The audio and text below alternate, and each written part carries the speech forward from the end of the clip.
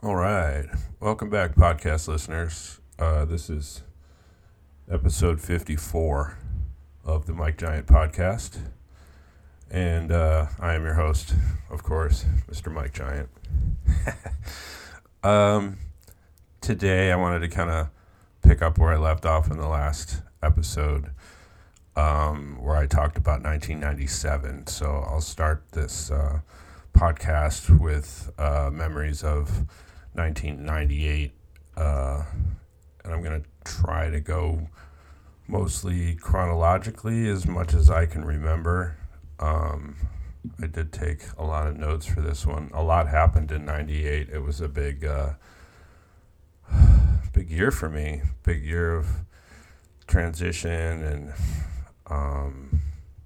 it was tough mentally. I lost a ton of weight in the 6 months that I lived in London, where I was living in January of 1998. Over those 6 months, I lost 30 pounds, mostly because I was broke and couldn't afford to eat a lot. So I was just super thrifty, and I was skateboarding a lot, pretty much every single day that I lived in London. So that kept me healthy and motivated, and was again something that I could do basically for free, that I really, really enjoyed. I was living in Wandsworth, neighborhood in kind of the south central part of London, outside of the main old city. I was living with my buddy Tom and his mother Honor. I had met them in, I think, 1990, and then visited them again in 94 and extended a invitation for a longer stay. So I finally took advantage of that in about, I think it was December of 97 that I finally moved out there. So, by January of 98, I was still kind of getting adjusted in London. I hadn't been there long, just a few weeks really.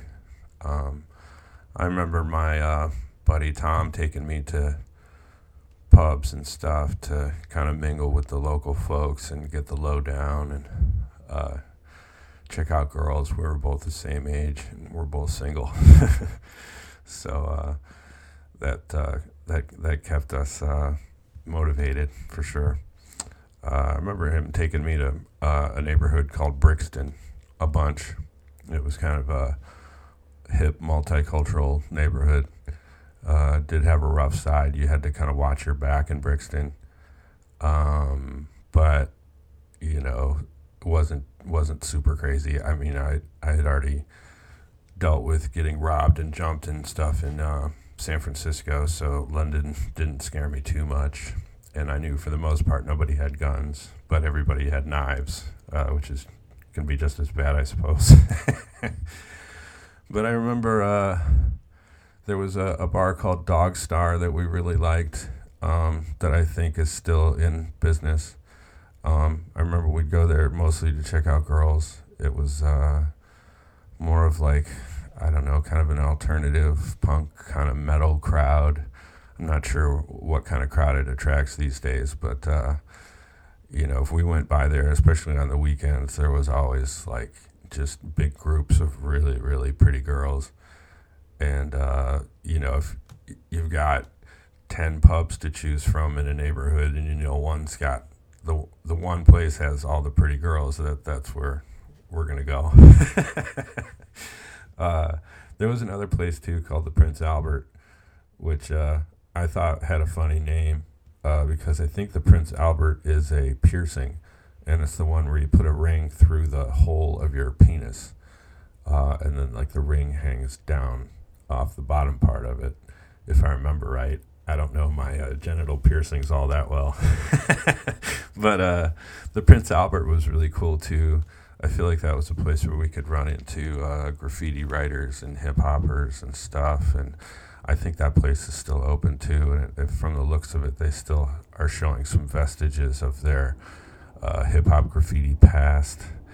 Another place I really liked, closer to Wandsworth, where we lived, was the Sun, a pub in Clapham. That was another place that would be crawling with cute girls. And if I remember right, I think it was there that I discovered this Irish red cream ale. It was almost like a stout in kind of weight, but it was kind of more of a red color, and it was a bit lighter, and it had that thick foamy top on it that a stout has. It had that, but it was a little different tasting than a Guinness. Guinness is kind of like the standard there, and I definitely drank a lot of Guinness. It was often, what was the cheapest thing on tap, and it would fill me up, and it was pretty strong. And there was something, it's a point of contention. People think that Guinness tastes better if you're in England or in Ireland versus the States. And I wouldn't say better, but I would say it is a little different from what I remember. Because I did drink a lot of beer back then. I don't really drink it at all anymore. I kind of miss it. But back then I was drinking many, many pints a day. I really, really enjoyed it. And living in London especially was nice for that. I remember, too, I think it was at the Sun, Tom had been hanging out with some different people. So maybe a new friend group. I forget if it was through acting or through rave culture. He was involved in both. But he met this girl, Keri, and he really dug her. It wasn't really his style, but he told me that he met this girl and that he thought I might like her. And, of course, I was intrigued. It was hard to meet people. I had just gotten there. I hadn't really broken into many friend groups at all. I was kind of relying on Tom to help me kind of get integrated. But I did end up meeting Keri. I think they had a house party or something and made sure that the two of us were going to be there. And I was really impressed when I first met her. She was really, really cute. She was super short compared to me at 6'4". I think she was like maybe 5'4", maybe closer to 5'2". She had really pretty brown hair. I think it was pretty short, like very stylishly short, like a Vidal Sassoon cut, something like that, like a short bob or I forget what those cuts are called, but it was really cute. It wasn't boyish, even though it was short. She wasn't really boyish at all. She was very cracking, I would say, these days. She looked amazing naked, and she didn't wear particularly revealing clothing, but you could tell that underneath that was just something to see. And I remember, too, as soon as we first met and she smiled, she had pretty fucked up teeth. They were crooked and twisted and stuff, and it was I don't know, it was like a thing that people told me to look out for when I was leaving America. It was like, yo, man, the British got crazy teeth, bro. You're going to see. And sure enough, I did. A lot of them had fucking jangled teeth. I don't really know what the fuck the deal is with that, but it was a thing for sure. But I didn't mind it at all. In fact, it kind of gave her character, and I thought it was cool.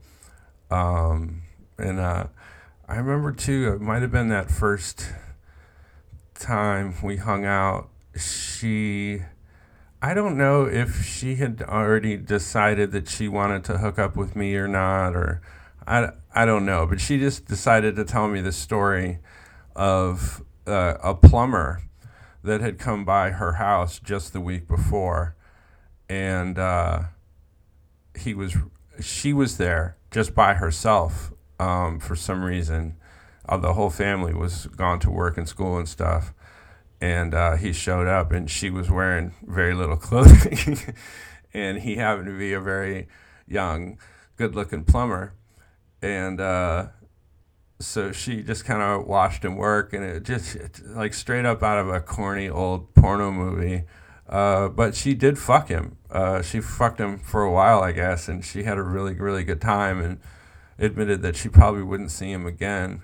But it was very exciting, and she didn't regret it at all. And I thought that was pretty rad myself. I know that might turn off some guys to hear some shit like that, but I was like, oh, damn. All right, this girl's got some spirit, a little spunk. Like, she could be fun. We'll see. And I think we made plans to meet up after that. I think if I remember correctly, we went to a pub for our first date at a place in Putney. It was a neighborhood kind of not far from Wandsworth where I was living, and I think it was pretty close to where she was living too, kind of on the other side going west. Anyway, we flirted. She looked really good. I remember, like touching each other under the table and stuff and giggling and getting really turned on. I think when we left there, I don't know. If my recollection is correct, we made out like crazy out in front of the bar, and then I walked her to the train station, and we made out there a whole bunch until her train got there, and then I made sure she got on her train fine. She was only going 1 or 2 stops, and I think I just walked all the way back to Wandsworth from there after that because I was so jazzed and I was a little drunk. And just was like excited to be living there. It's something, I don't know, something that really lifts my spirits when I meet a new person like that. I think pretty soon after that we went out again. I think the second time we went to Soho, which is kind of like an old part of London in the central part. Soho and like Covent Garden, I think, are right next to each other, but it's kind of a hip area. There's a lot of clubs there and theaters and cool shops and all that kind of shit.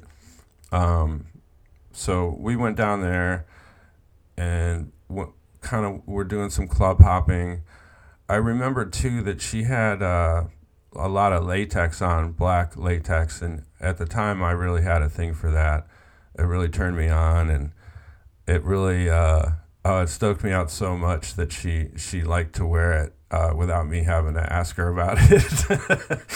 Because man, I don't know, I don't have that fetish so much anymore, but at the time I just thought it was so hot, and I was like so stoked to be walking around with her. I thought she was so hot. It made me look good, kind of, it gave me a lot of confidence. And we had a really fucking good time that second date. I think we might have even gone to some basement bars in Soho. So like back then, I don't know what it's like these days, but a lot of the pubs will close at like 10 or 11 at night, which is pretty fucking early. Whereas in the States, the bars usually close at like 2 o'clock or let's say 4 o'clock if you're in New York City. So like 10, 11 is pretty early. I guess some of the pubs would stay up until like midnight on the weekends if there was still a big crowd of people there, but often they closed early. So, one of the options, if you knew where to go, were these after hours, literal underground bars in Soho. They wouldn't have a sign. There would just be a door, often with a big scary guy right by the door. And you just had to kind of know where to go. And you just straight walk up and be like, hi, can we go downstairs? And the doorman would look at you and make sure you looked okay. I don't think they even frisked us or anything. And if you were cool, they'd be like, yeah, go ahead. And if you weren't, they would just be like, I don't know what you're talking about. And you'd have to just like, okay, and go try to find another one to go to. But Keri knew where some were, so we went and checked those out. And I remember that being a really cool thing. It was like an illegal part of London nightlife that everybody kind of knew about. I think the cops must have known about it too, because it was just so prevalent. There were so many of them. But again, no signs, no nothing. I really dug it. And because they were operating illegally to begin with, and often in like these basements where there was kind of one way in, one way out, so if the cops did come, it was pretty easy to get rid of any, stuff that might be problematic when the cops get there. So there was a lot of open drug use. I remember a lot of people just doing lines of who knows what on little mirrors and things right on the bar. People just sitting at tables doing drugs of all sorts. People smoking all sorts of things. It was just kind of a wild free zone, at least the ones that we were going to. I'm sure she knew some good ones, so we weren't going to some bullshit, but it was, I don't know, it was really, really fun. And because she was usually in black latex, like, I think she knew where that kind of stuff was, and she knew how much I liked it, so sometimes we would end up at bars where almost everybody was wearing that stuff, and I felt out of place because I didn't really have the gear to participate, but, oh man, that shit was pretty fucking dope, pretty hot. We didn't do any like sex clubs or anything like that back then, but we definitely did some fetish stuff here and there. And like I say, I dug that shit. I think that second night too, we ended up having to take the night bus back to Clapham Junction where I lived, because the subway trains stopped running after like midnight. Kind of like in the Bay Area where the BART trains stop running at like 1 or 2. And if you're out past that, you have very limited options about how to get like back to Oakland from the city or whatever. So it's kind of the same in London. If you were out past, say, 2 o'clock, you had to take the night buses. And they ran kind of like just every hour. But they all kind of left from, I think it was Leicester Square. It was like the central hub where all the buses were, and these were all the double-decker red buses like you've seen in movies and pictures and stuff of London. And so we took that night bus, and I remember there was this whole scene again on the night bus, because it was like the people who were the real late night people in London, and there weren't a lot of them. Most people went home and chilled. So the late night scene was really fun. And I remember we went up to the second floor of the bus and sat down, and a group of young like hip hop dudes, I'd say, like hopped on. And they went right to the front of the bus on the second floor, and they put their jackets down immediately. Like two of the young dudes sat down right in the front right seat, and was it the front right? Yeah, I guess it was the front right seat. And there was like a little window that went down to the driver, and he had a mirror set up so that he could look in a mirror where he was sitting, and it went up to the mirror on the second floor, and then he could see everything that was happening on the top of the bus. But these kids knew that, and so they sat down right in those front two seats and immediately put their big puffy jackets, because it was fucking cold, it was January, over that window so the driver couldn't see, and it was a pain in the ass for him to pull over just to go upstairs and be like, hey, sir, you need to move your jacket so I can see what's going on up here. They would just be like, fuck it, it's night bus, like whatever happens up there happens. So as soon as those kids covered up the window, some of their other homies started smoking weed, busting out like booze and shit. I think a few of them were like walking around to us and asking if we needed anything like weed or pills or coke and shit like that. Because, again, it was like game on upstairs there because the driver couldn't see what was happening. So it turned into this whole fucking party. And the night bus, it takes fucking forever because it makes kind of every local stop, but its route is like 3 or 4 times as long as usual. So it would take us like, God, it might have taken us an hour and a half to get back to Clapham, whereas normally on the train it might have taken 30 minutes.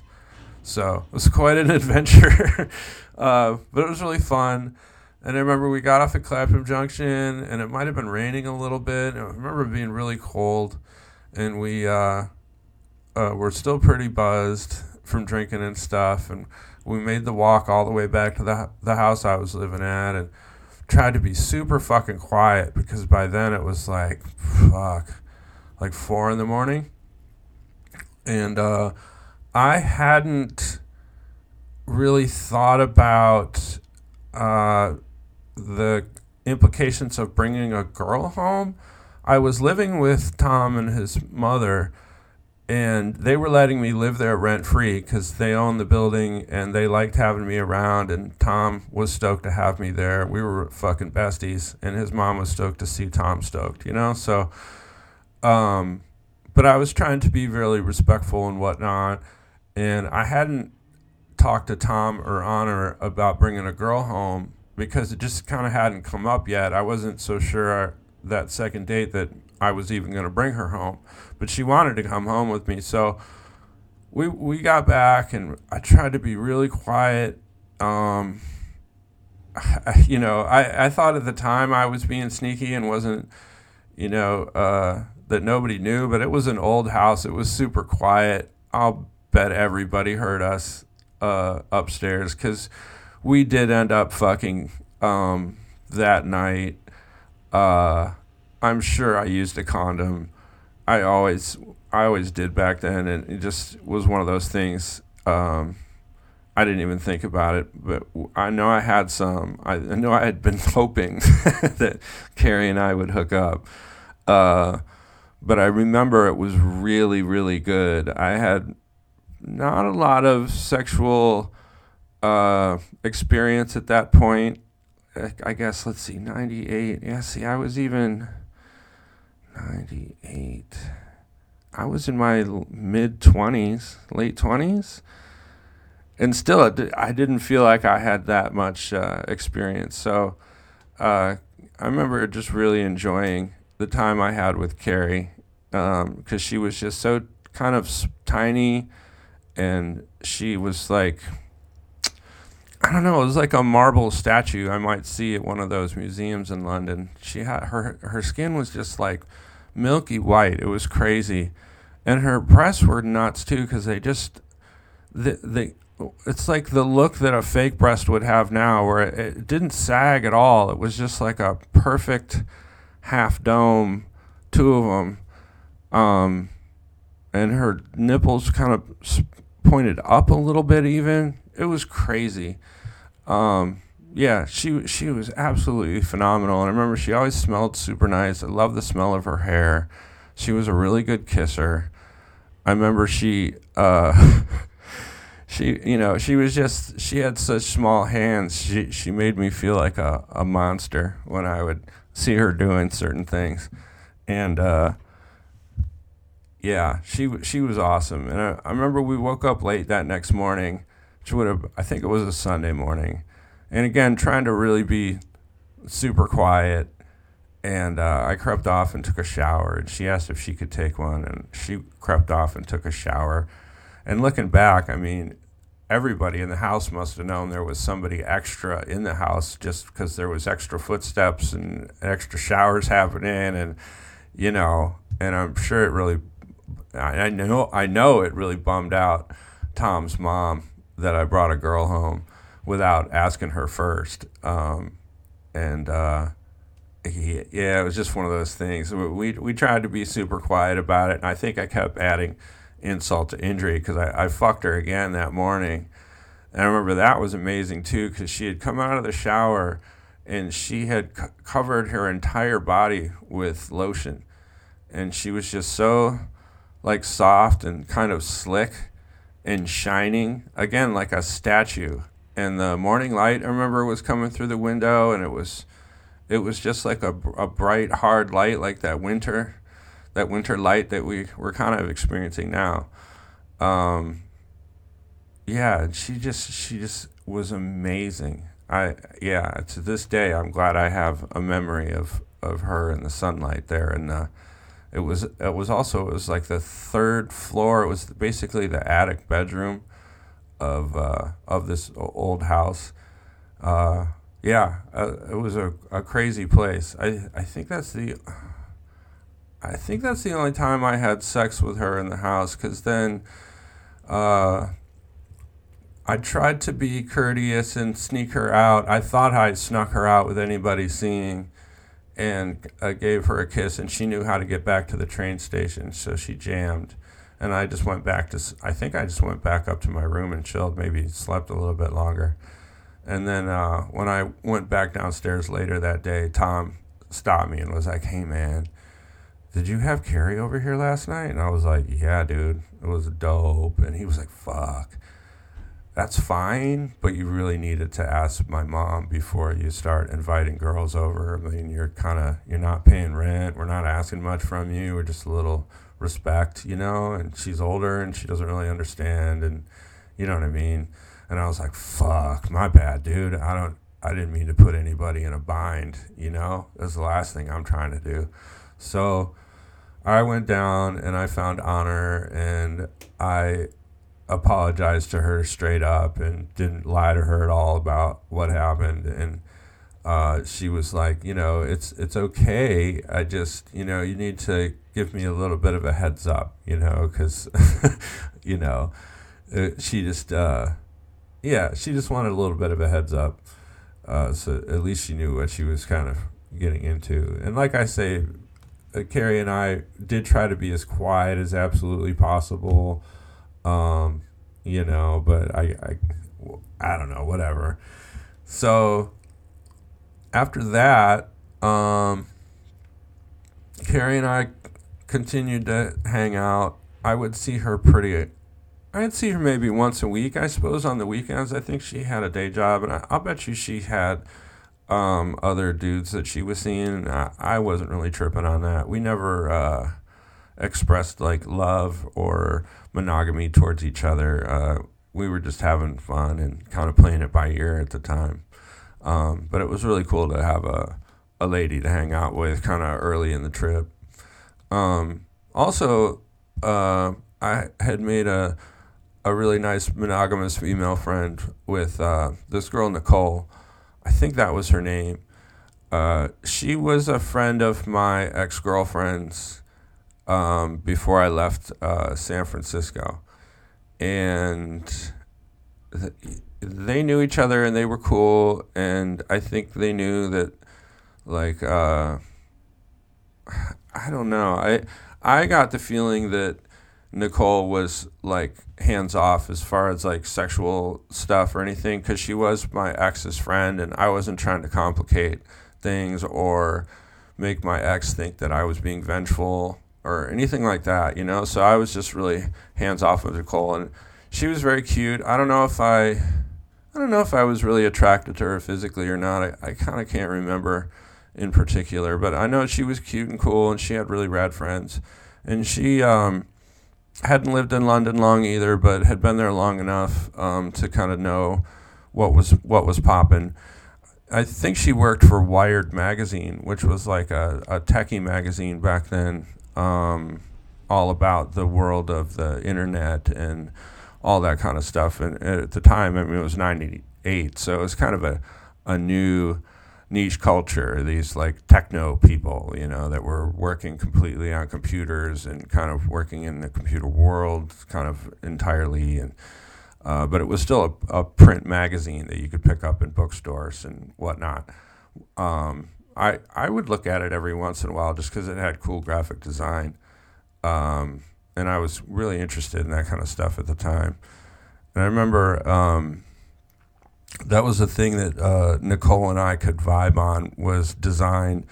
We were both really big fans of the Designers Republic, who was doing a lot of rave designs and LP covers and stuff like that. And another agency called Tomato, which they say tomato with a British accent. And this other one called Attik, Attik, that we both really dug, that was like kind of deconstructivist rave kind of stuff, kind of like Designers Republic with a little different.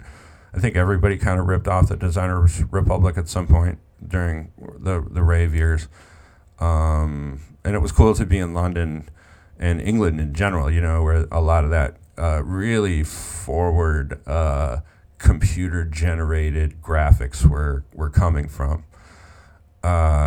We would often meet up at her office just before they'd get off for the day, because they would often go have drinks in pubs and stuff in the neighborhood there after work. It was almost like it was a really regular religious thing for them, and I think for a lot of people in Britain, and I suppose all over Europe, but happy hour is like a real thing. They'll really go and hang out with their coworkers and have a bunch of drinks after work, and kind of do it every day. And they were fun people. I was coming from more of like a street art, graffiti, skateboard, hip hop, drum and bass kind of angle kind of guy. And they were very like, well dressed, getting paid really well, working in fancy chairs at nice desks at these fancy offices all day.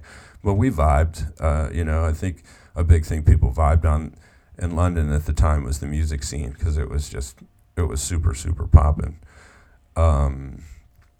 Also, something that was cool about that group of friends were the house parties that they would throw.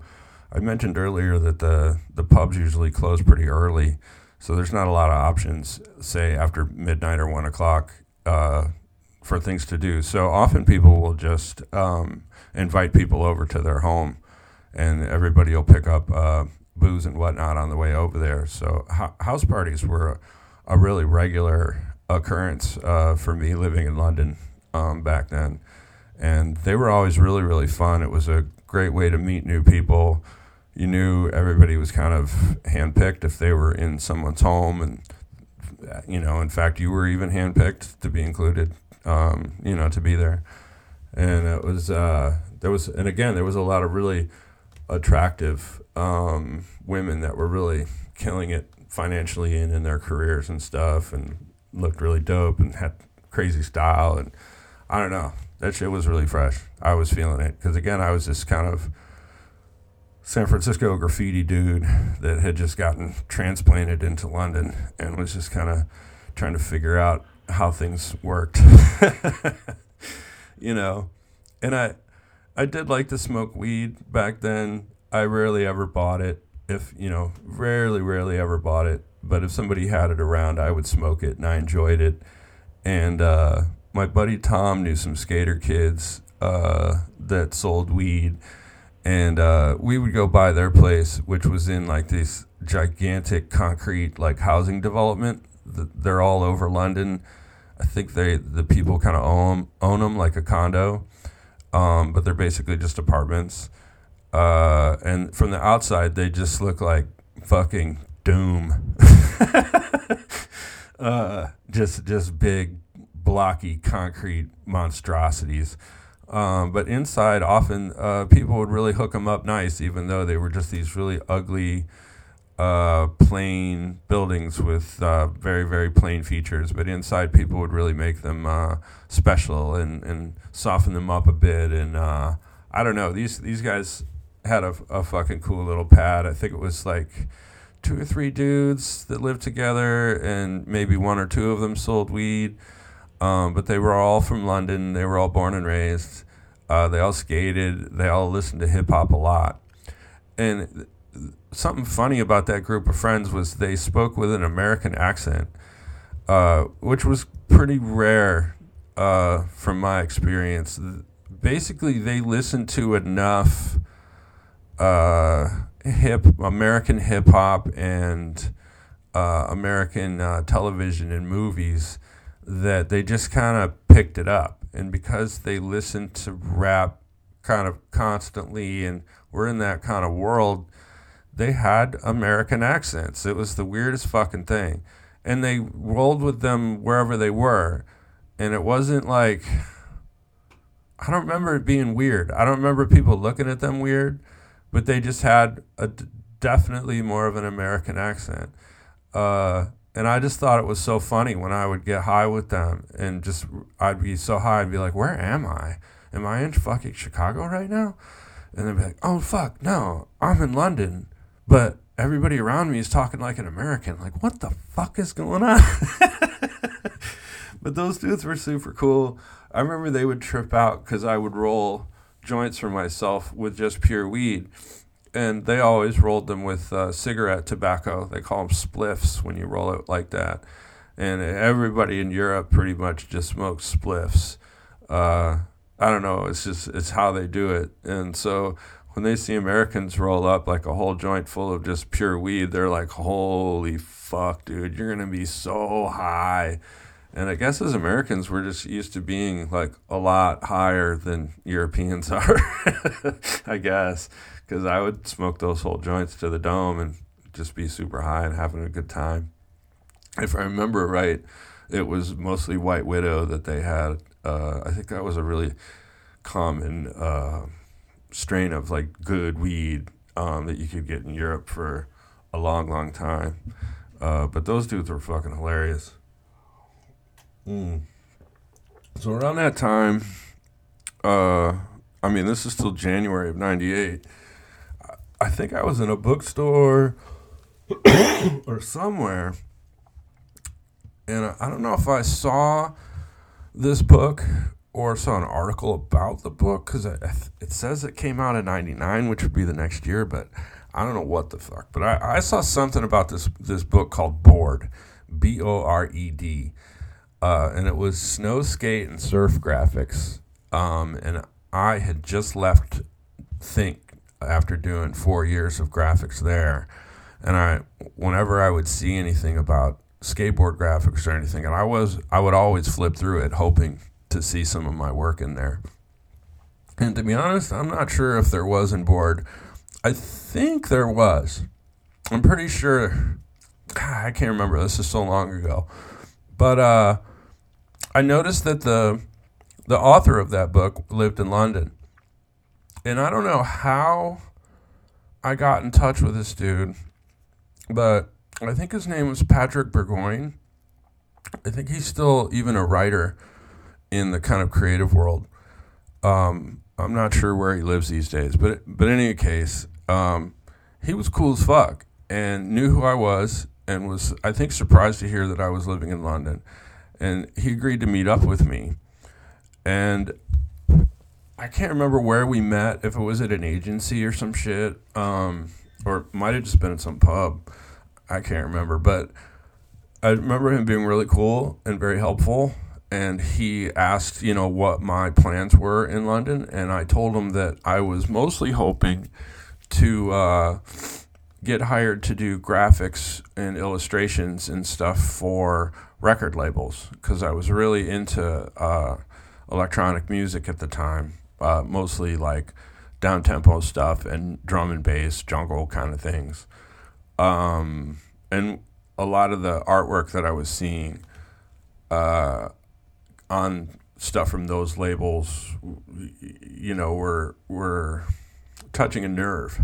And I thought maybe I could contribute and be a part of that little scene. I'd kind of left the skateboard graphics scene and knew everybody kind of in that world. So now I was kind of trying to step into this world of like LP design and all that kind of stuff. But really knew nothing about it, knew nobody, didn't even have a computer, didn't know if I needed one, all that kind of stuff.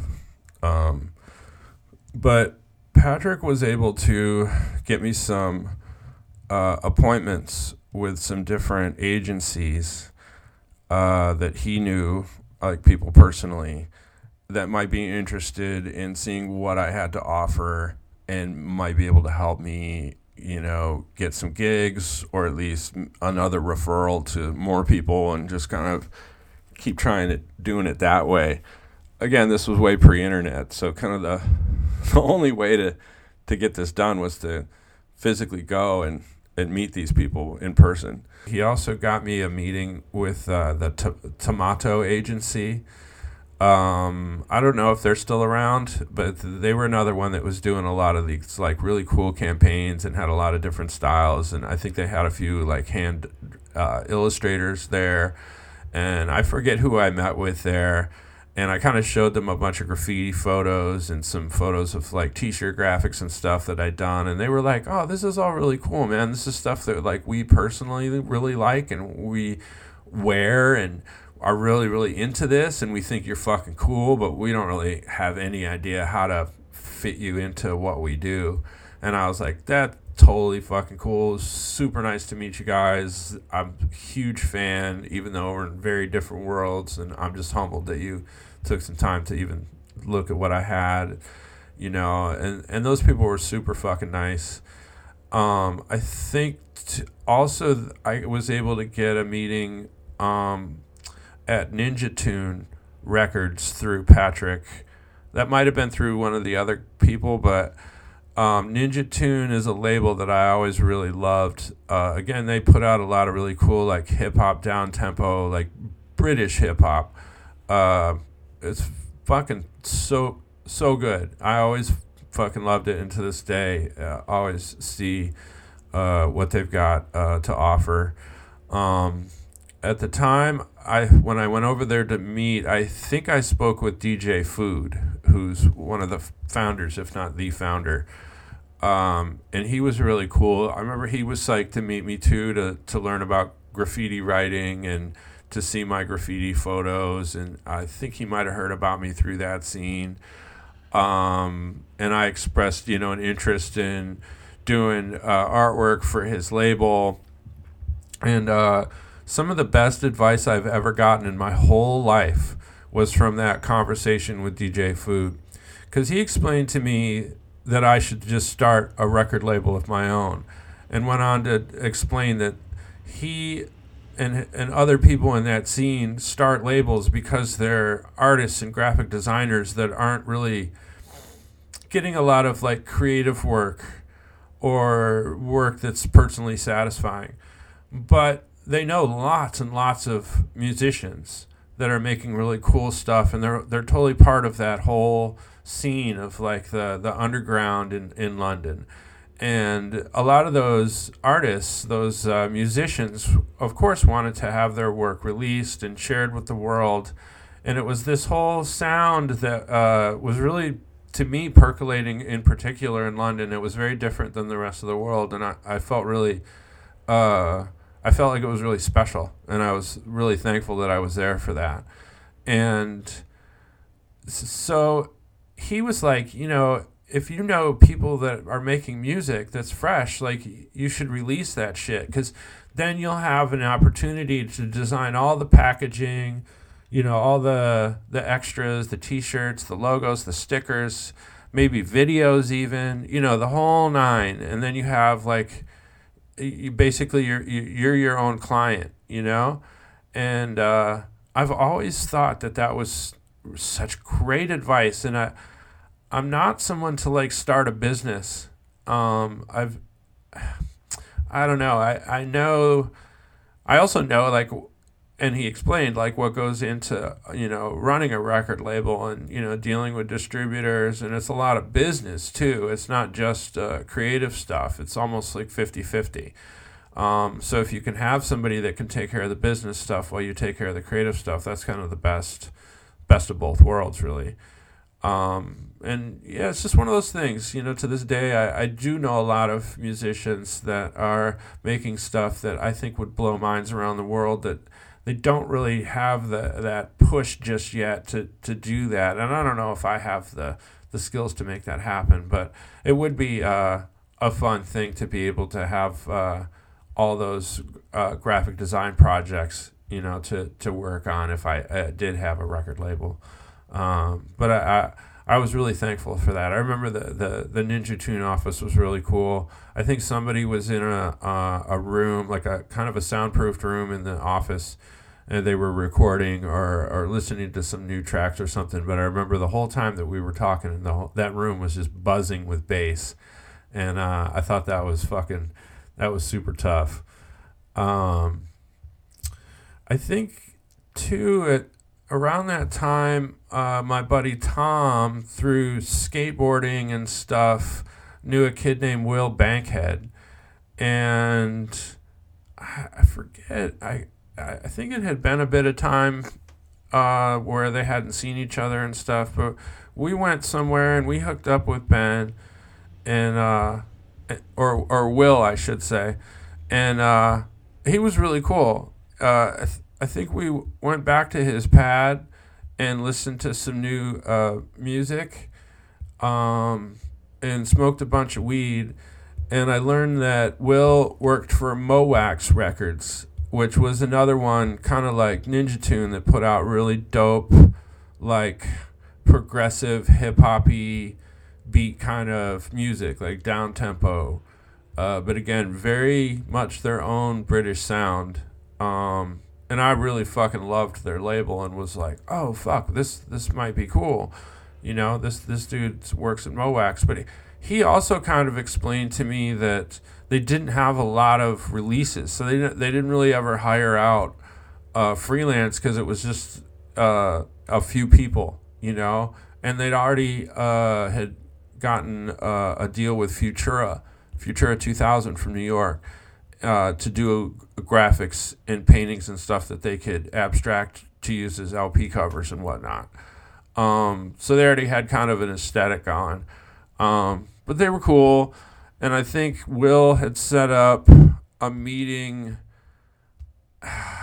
at the label. I know he did. We had set it down. We had a time that I needed to be there on a certain day. And I was like, cool. That day, I learned that it was going to be difficult to get to where they were using public transportation. So it was going to be quite a mission. And London is really, really complicated and it's hard to get around. I had this little map book called an A to Z, and it had every fucking street in London in it. And it was an indispensable guide at the time, pre-internet, when you're really having to navigate with physical maps. Man, that A to Z was the shit. But I remember it being a really shitty, cold, rainy day. I don't even think I could skate that day because it was raining so hard. And it just took me extra long to get back out to the Mowax office. And I got there, and I was totally on time. Everything was cool, and nobody answered the door. And I sat there for like 15 minutes and kind of kept knocking. I think I stayed there for half an hour and just nobody came.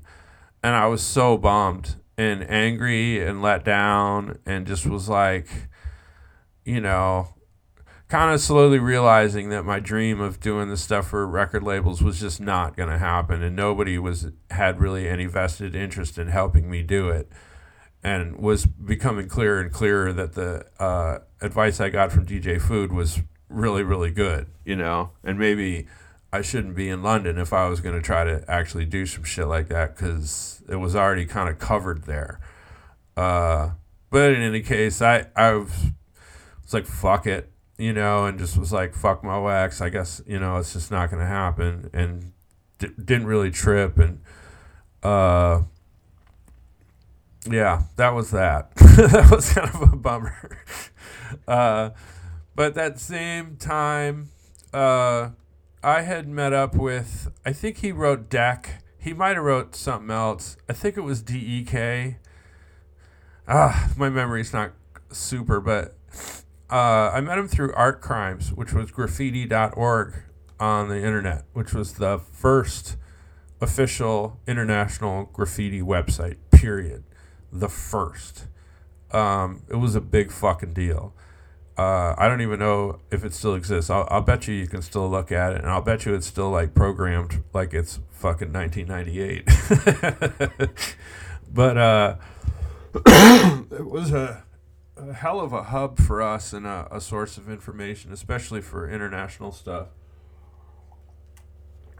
And so I was hanging out with Dak, and we were going to do paintings at different spots around London, these little walls and like parks and stuff mostly. We painted in the rain a bunch because it was kind of like the shittiest time of year really to move to Europe in the middle of fucking winter. I wasn't really thinking about that one, but we were able to paint a bunch. And I think pretty early on, too, they introduced me to this guy that wrote Sensa, Sensa. I think that's what it was. And if I remember correctly, he was from like Australia or New Zealand. I wish I could remember. I think it was Australia. I'm almost positive because I think he was in Australian graffiti magazines that I had seen, and he had like trains and stuff. But he was cool as fuck. I like that dude Sensa a lot, and we ended up doing a lot of pieces together. I don't know if I have photos of much of that shit, but that dude was cool. And I think through Deck as well, I ended up meeting these Irish writers. Again, I wish I could remember what they wrote, but they were straight up from Ireland, and they were my first experience kind of with like real guys from Ireland, real Irish guys, and they were fucking wild. They were like, they had so much energy and were loud and kind of obnoxious, but really fun, and would like poke fun at you all the time, and drank like fucking crazy. And those guys too, there were times when we would be out late and they'd be like, hey, let's go to fucking Soho and hit the underground bars. And I'd be like, okay. And those dudes would be doing fucking crazy lines of coke and just fucking going crazy in those underground bars, starting fights. I saw one of them break a pool stick over a guy, and it was just this whole fucking thing. I thought we were going to get arrested and beat up, and none of that actually happened. But fuck, those guys were trouble, but they were so fun. I really enjoyed them. I God damn it, I wish I could remember their names, but God bless those Irish homies. In February of that year, Tom told me about this rave kind of thing that was going to happen at the Brixton Academy, which is not far from us, on Valentine's Day. And so we got tickets to that. I think also we might have had the hookup on the tickets too, because Tom, I believe, had befriended this dude named Daniel Pemberton.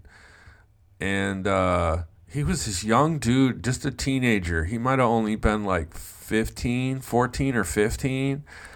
And he was a DJ and played good shit. And it was just kind of this crazy thing to see this like really young dude, really good on the turntables and really well thought out segues and mixes and, you know, all that kind of stuff. And he was playing in this weird little balcony space at this gigantic rave at the Brixton Academy, I think is what it was called. And I don't know if it was Daniel or Tom. I think it was Tom knew somebody there that had really good LSD. Tom was kind of, he hung out with people that ended up being like the founders of Burning Man. There was this whole like techno culture. It's hard to describe.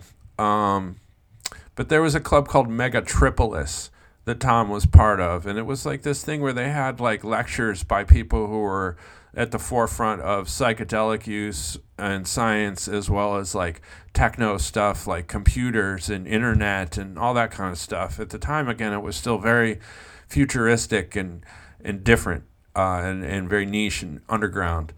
But Tom was hip to that. And part of that scene was psychedelics. And they always had really fucking good drugs. So we got some really fucking awesome acid from them that night. And we all took it.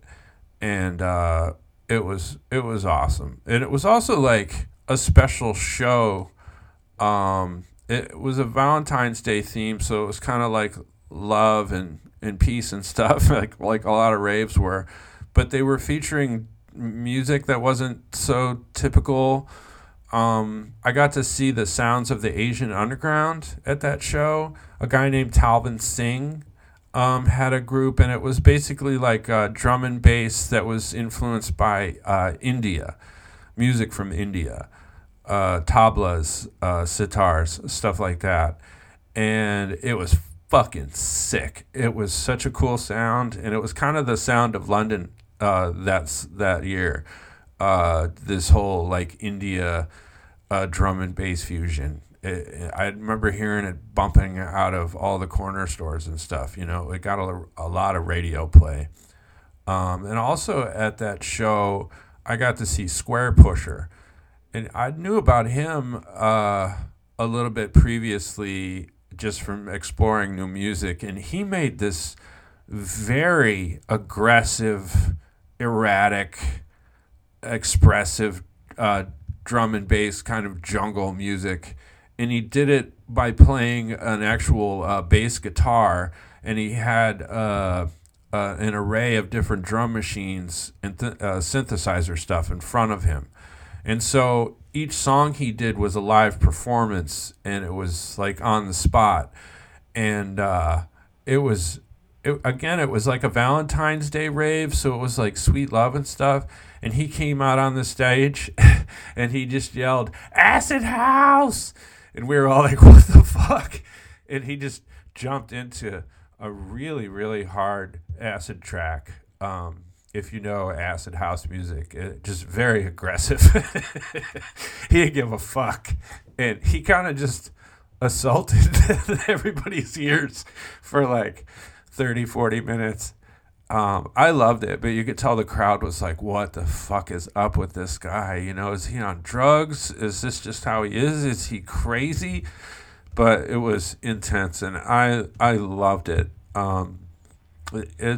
You should check it out if you're into electronic music, Squarepusher, especially the stuff from back then. It was just, it was just so full of energy, and I just fucking loved it. And like I say, not everybody did.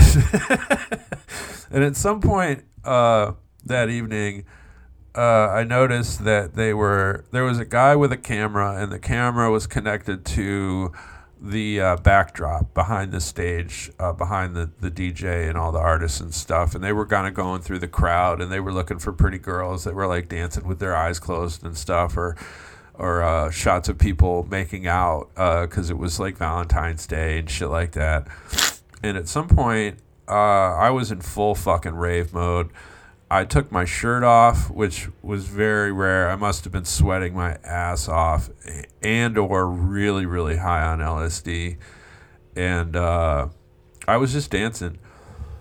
And at the time, the only tattoo I had on my chest was this, like, it looked like my chest had been ripped open, and you could see my heart underneath the bones and stuff. Like the bones were broken away, and you could see my heart, and you could see where the skin was like pink and fatty, where it had folded over, and it was also shadowed onto my skin, so it looked like it was dimensional. It's still there. It's kind of surrounded by a bunch of other stuff, and I ended up having Jeff Rasher redo it years and years later. But it's still there, and you can kind of tell what's going on there. But when I first had it, it was like, wow, that's a crazy thing, and it was very San Francisco style, and people would really trip out on it. And I remember at one point, somebody next to me that I was dancing next to, and I had my eyes closed, and I was just dancing, and they poked me, and I looked over, and they pointed at the screen, and I looked up at the screen, and there was my chest. And the guy was like standing right in front of me on the stage. I was really up close to the stage. And again, like I had my eyes closed, and I was just dancing. I don't know what the fuck we were listening to at the time. But I was going, and I was like high as fuck. And I was like, what the fuck am I looking at? How is my chest up there? Because I didn't see the cameraman at first, and I was tripping. And man, that fucked me up. I was like, where am I? What the fuck is happening? Holy shit. And then I saw the camera dude and made the connection and was like, oh, okay. And then I was super embarrassed because the whole fucking place was basically watching me fucking flared out of my mind in a rave with my shirt off, super white, skinny, just not attractive. But people were tripping on that tattoo, and I immediately, got out of the way of the cameraman and put my shirt on and was all embarrassed. But that was a fucking trippy experience for sure. I think it was probably the next month in like March or so of that year of '98 that I was at a place called Rough Trade Records, and it was just a spot that I would go. They would have these, I think DJs would play like the new shit, and people would bring in like dub plates and new singles and things for them to play, like all different kinds of electronic music. But I would go and just kind of hang out and kind of flip through records, really not knowing what I was looking at. Most of it didn't have graphics on the records. The names weren't very helpful. And I didn't even have a record player. So I was kind of fronting, but I would kind of look through the records while they were playing the new shit in the store. And there was other people there, and they weren't really... They wanted people to buy records. They didn't want a bunch of fucking kids like us just fucking hanging out listening, So you'd start to feel their eyes uncomfortable on you, and eventually you'd leave, But I would always make the rounds and stop in at Rough Trade. And I was just corresponding with my buddy Eggs, who I met right then. And he told me that what happened was I ran into this kid, Russell Maurice, that wrote Gas or Gasface, and his homie Pinky when I was at Rough Trade one afternoon. I'll bet you it was a weekend, like a Saturday. And they just recognized me or knew who I was and knew that I was in London somehow. I had definitely been getting up by that point and was people were starting to know. And they were stoked, and I was really stoked to meet them. They did really cool shit, like graffiti stuff, and it was kind of like silly, fun graffiti, which I really liked, because the stuff I was kind of into more was just like really aggressive, like wild styles, and very like rooted in the tradition of graffiti. And these guys just had kind of a playful way of dealing with it that I really, really enjoyed. So they were actually headed to meet this dude Eggs, and they took me along. And Eggs was from Finland and was like a super known writer all through Northern Europe at the time. He'd done trains and stuff, and has a really fucking unique style, and to this day does pieces regularly. Super fucking sick dude. EGS, Eggs. And at the time, he was at the Camberwell College of Arts. And I think he was in the dorms or something. And we went to visit him, and I think he had known who I was from like graffiti magazines and stuff at the time.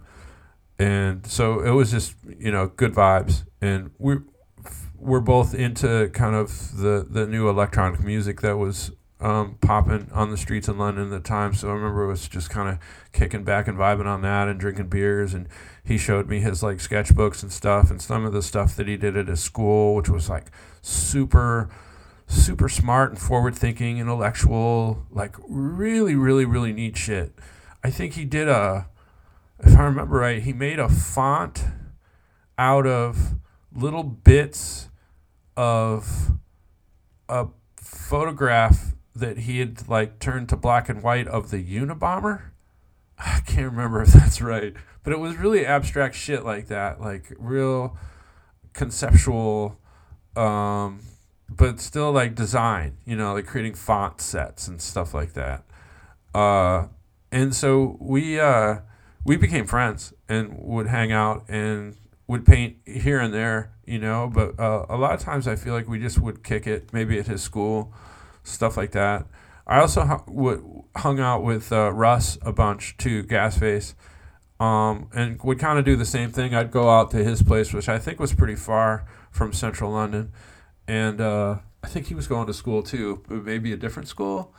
And he was making like 4-track down-tempo breakbeat kind of shit that was like funky with weird samples from like cartoons and things, if I remember right, stuff like that. I could be tripping, but I remember really digging doing that too. I don't know if it was, I think after that, maybe after he got out of school, he was working for a brand called Maharishi, which is a fucking super, super sick brand from England. And he was doing a lot of like camouflage designs, really amazing shit, like camos in different colors with wild shapes. And now kind of people are hip to all that, but back then I feel like they were doing some really forward shit. And Russ also made these cool little zines. They were tiny, like as big as your palm, and they were like little, just little zines, like full of drawings and cartoons and sketches and graffiti stuff. And I just remember they were super dope, and I was all about them and wanted to have all of them, anything that he made.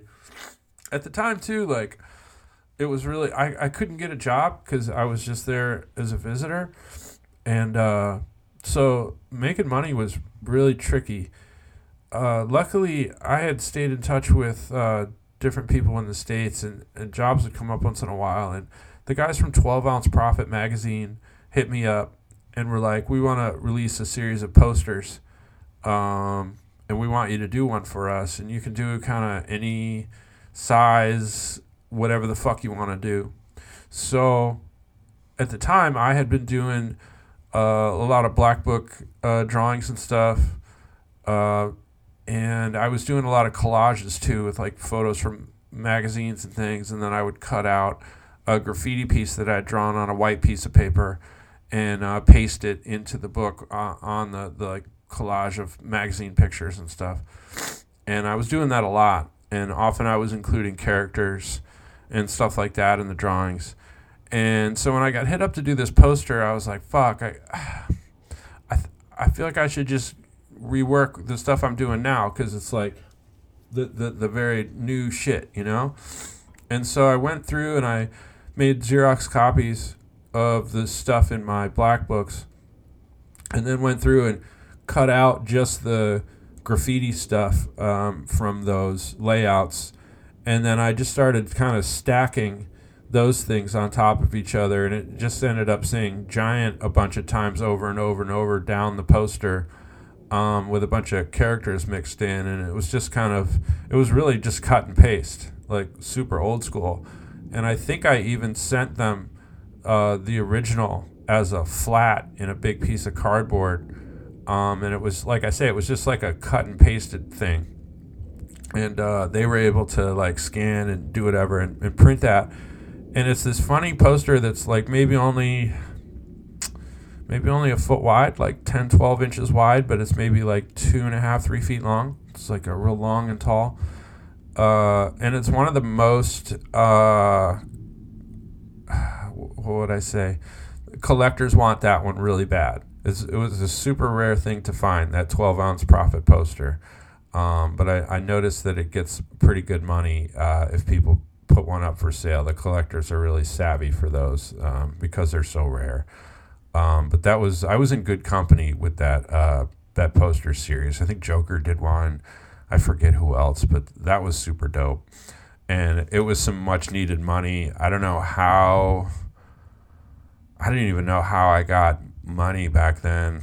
If I had my parents able to put money into my account while I was in Europe or some shit. I forget how I was doing that, but that money for that poster really helped me out. And it really wasn't much, but at the time I barely had anything, so anything really, really helped. Let's see. And then I met Eggs. I'm looking at some notes I have in here.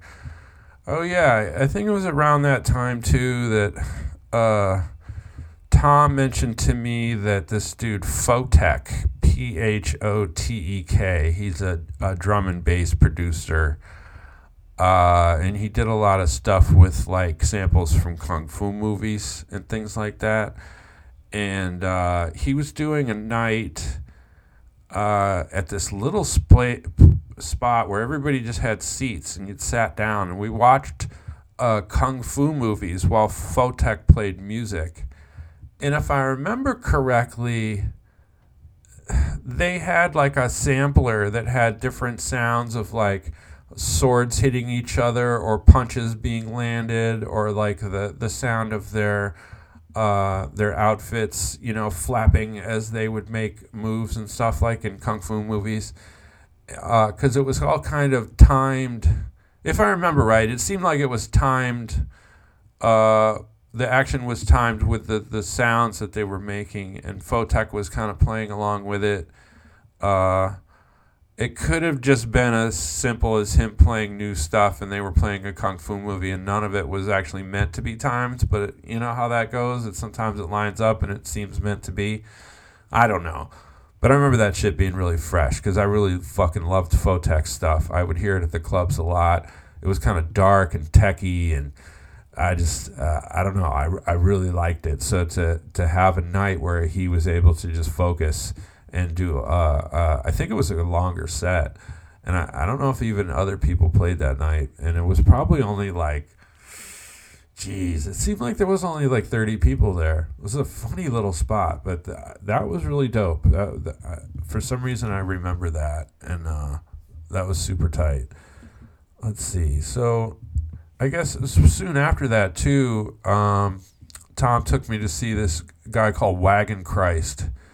Luke Vibert, Vibert, and Wagon Christ is 2 words if you want to search, whatever, Spotify or whatever for that. But his shit's really fucking fresh, and I think he's continued to make music to this day too, and I have a whole shitload of albums by him. But that shit was really fresh too. Again, more that like hip-hop kind of tempo, abstract, weird, fun, great for like being super stoned at a pub in London, listening to some dude fucking get loose. But I really dig Wagon Christ. That was fun. I think also around that time, I got hip to the Metalheads drum and bass night at a place called the Blue Note, which was a little pub on a corner in Hoxton. I think it was right on Hoxton Square. Kind of a random ass fucking place, and I think it was on a Sunday night. It was a weekly, and I think it was on Sundays, and so it wasn't like a club per se where people were going there to like go clubbing and go meet people and drink a lot and mingle and stuff. Like the Sunday night crowd was, you had to really want to be there. You probably didn't have to go to work on Monday morning, so it was a much more niche crowd. It was kind of like the night for the people that made drum and bass music. It was their night. And you'd go there and you'd really listen to the music. And you'd dance and drink and socialize and stuff too, but it was fucking loud in there. And the bass was crazy. It would just like rip through your bones.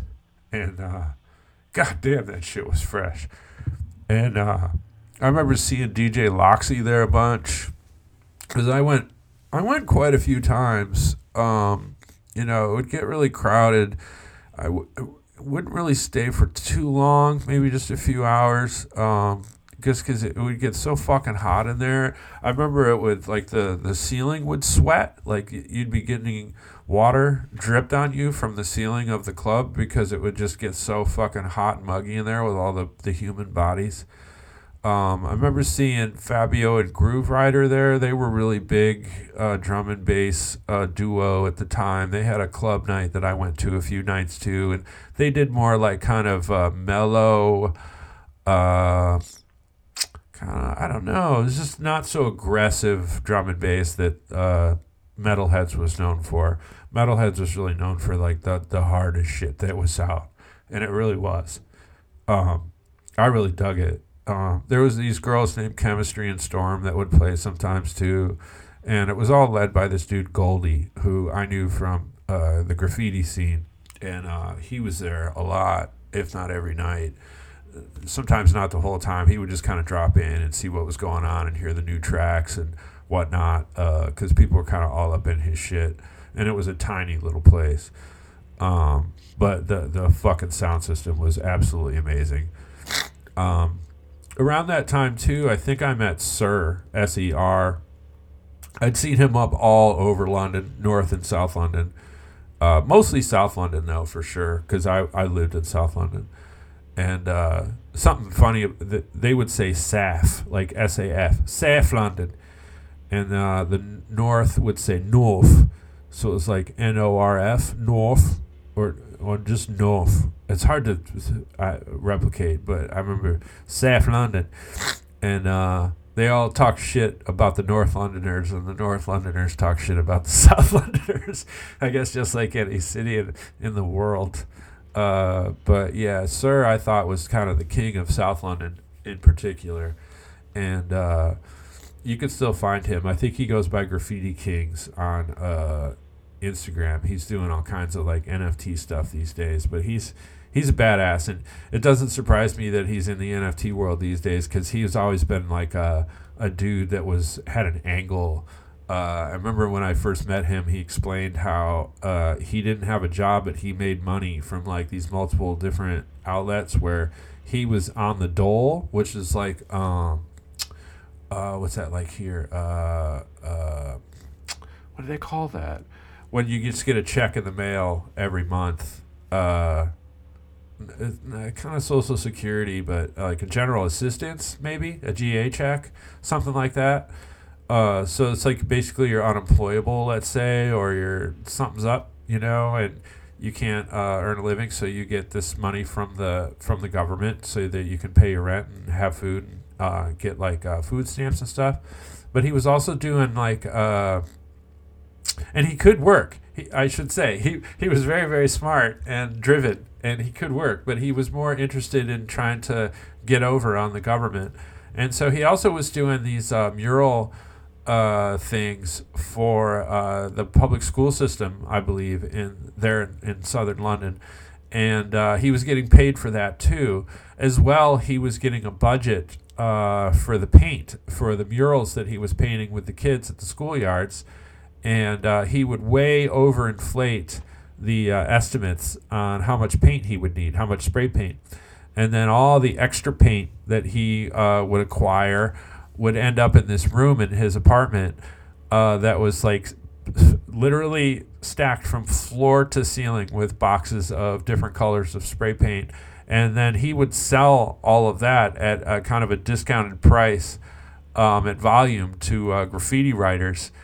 If you were lucky, that was the fucking hookup if you knew Sir, and because he had everything, and he was just, I thought he was so smooth. He was like kind of a, not a tough guy, but didn't take no shit, and had a definitely a street rep that everybody knew about. He definitely did a lot of damage. Like I say, I don't say he was the king of South London for nothing. I mean, to call someone a king, they got to really earn that shit. And he really was up everywhere. I really don't think there was another writer that was up as much as him at that time. And we ended up going to a paint store before we went on a mission. We finally decided on a night to get together and go do some track sides in London. And I remember he took me to a paint store and he explained to me what they would be using, because they had a lot of different kinds of spray paint that they used there. It wasn't just like one brand like Krylon or Rust-Oleum that we might have used in the States. They used a lot of automotive paint and paint for different kinds of things. And so he explained to me that there's a lot of those like bare brick rock kind of walls along the train tracks that pretty much the only thing that you could put on them is silver paint, because everything just soaks in because it's really, really porous concrete. But the silver will kind of really sit on the surface of the rock and stay really shiny. That almost looks like chrome when it's first done. And they actually call them chromes in London and elsewhere when you do those, like it's that silver paint, usually with a black outline and then like a white halo or whatever the fuck you want to call that, a force field. People call that extra outer line a lot of different things. But he showed me that I think we got Hammerite brand silver. I forget. Yeah, and it was like these tall, big cans. And then there was like a paint that was used for painting the underneath of a car with black. So it went on super, super thick It was meant to protect the metal from rocks and stuff coming up from the road. But if you used it on that, like on a wall, it was so thick that it was hard to make it drip. It would almost like build off the wall, like in thickness before it would drip. It was the weirdest shit. It was so fucking thick. But with that Hammerite silver, you could do something on that bare brick and concrete, and it would just look so shiny, and the black would sit on top so well. And we used radiator paint for a car radiator, or for radiators in your home, like those hot water heaters, those old radiator style. You could you wanted to paint those occasionally, but they had to be able to handle high heat because they were being painted onto a heater. So you'd use that white paint on walls too, and again, it wouldn't really drip; it would just build up. It wouldn't soak in the wall either. It was amazing. I was like super pumped to get the lowdown on the technology of how to best deal with those porous concrete walls. We also got a bunch of colors too, because we wanted to go do a production, like a nice color piece, but again on a trackside where people are normally doing like throw-ups, tags, and those kind of chromes. We wanted to do a full color production with a character and the whole fucking nine. I forget what station he decided to do, or the spot, somewhere in South London. I think it was more on the east side if I remember right, but I could be terribly wrong. In any case, we headed out. I remember I think we just climbed off the end of the train, the platform itself, because there was nobody around, and I think the trains had stopped running, and there was nobody in the station anymore, and nobody watching the cameras. And so we just marched down, and we did I think we did one or two silver chromes along that line. I remember too, he mentioned to me that we had to be extra careful and extra like heads up, because the line that he chose for us to do this trackside on was part of a new international connecting line that connected England to France. It was a train from London straight to Paris, and they called it the Channel. It was a tunnel that went under the English Channel, and I'm fucking pretty sure it's still there. The Channel train. But at the time in 98, it was brand new. And I think they hadn't even started using it just yet, or it might have been even just the week that it was going live that we painted the wall. So it was a little sketchier than normal, so to speak, but I felt confident. And so we crept down, and eventually we got down to this like utility building that was part of the train system, and had a nice big long brick wall. It was perfect for a two-person production. And we got all our shit out, and we did a really nice CERN giant with a character in the middle. Lots of colors. Came off so fucking good. We were able to take our time. I think we only had to duck a few times because we thought we saw people and shit, but it was a pretty mellow night. Not a big deal. We were able to get back to the car really easy. Not a big deal. But I didn't get photos. I don't think we wanted to shoot night photos because of the flash. That would kind of give us away, and we were still kind of concerned about the security on the Channel line. So I came back the next day pretty early in the morning.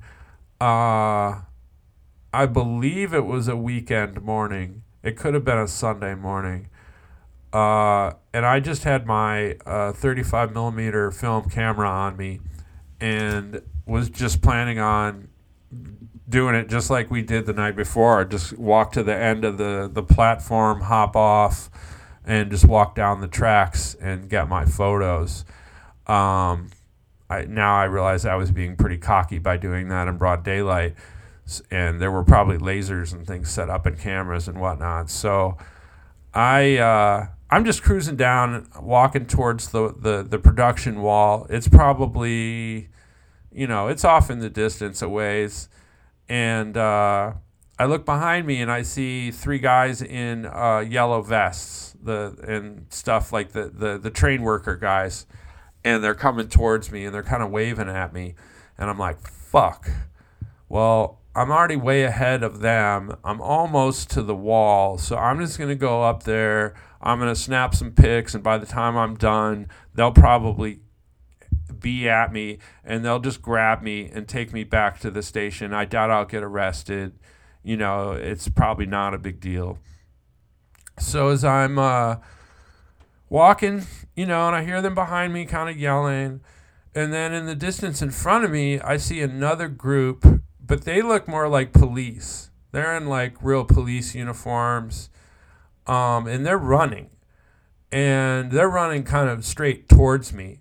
And I still have to get the flicks, and they're in front of me. So I'm like, fuck it. So I start running top speed to the wall. Really running top speed at the cops too, so to speak. But they were off pretty far. They were coming from the other station. It was pretty far. So I run up. I snap off the flicks real quick. And, of course, you're hoping to God they fucking work, that the exposure's right and whatnot, because you're not going to get those film photos back for a while. And if you didn't get the flicks good, that's the only evidence you got that it happened, and that's a bummer, because this was a really nice production. I know there's photos of it floating around. I just asked Sir if he's got another good one. I'm hoping I can post it with this podcast. But so I got the flicks. And the cops are fucking really close now. And they're really running. And it seems like they're fucking pissed. And I'm like, fuck. This is the Channel line. I forgot. Like, damn, this is bad news. So I was like, fuck it. I'm not trying to get caught. At this point, you know, I'm going to run. So I started trotting away from the cops. But again, there was the workers that were coming up from behind me. So they were right there too. So pretty soon into trotting away from the cops, I decided to dip left and climb a fence that wasn't very high, but that put me into somebody's backyard. Like along the train tracks was just everybody's backyards in the neighborhood there. So I just straight jumped into somebody's backyard and looked back, and they're very, very close at that point. And I'm like, fuck. So I took off running. I didn't see a way to get around the house. So I just ran right in the back door. I shit you not. It's right out of a fucking movie. But I ran through the back door. If I remember correctly, there was a woman, middle-aged, that just said like, oh, as I ran through the house. And there were two kids in the front room watching TV or something. And I was like, sorry. And I ran through their fucking house, out their front door, and into the street. And there was all these kids that were playing soccer in the street. And they all looked at me like, what the fuck is going on? And I was like, where's the train station? Where's the train station? And they pointed, and I fucking took off running that direction. And didn't even look back. I don't know if the cops chased me through the house. I didn't look back. I just fucking took off. And as I was running, I took off my jacket. I think I might have ditched it just because they would have had a description of me as a person with a black jacket on, and then I had like an orange t-shirt on under that, so it was like, maybe that's not the guy I was thinking. And luckily the kids, basically, I think that the train station that I had jumped off of, that we had used to go to access this wall that we painted, was Brit Rail, so it was like a commuter train. And luckily, these kids had sent me to the nearest train station, which was a subway train, which was a totally different system. So, I was hopeful. So I got to the subway train, and luckily one pulled up. And I just remember standing at that platform just like, man, if the fucking cops run down here on this platform, I'm fucked. This is it. I'm going to fucking jail. And luckily, I didn't see any cops. And I got on the train, and I sat down, and my heart was racing, and I was like, fuck.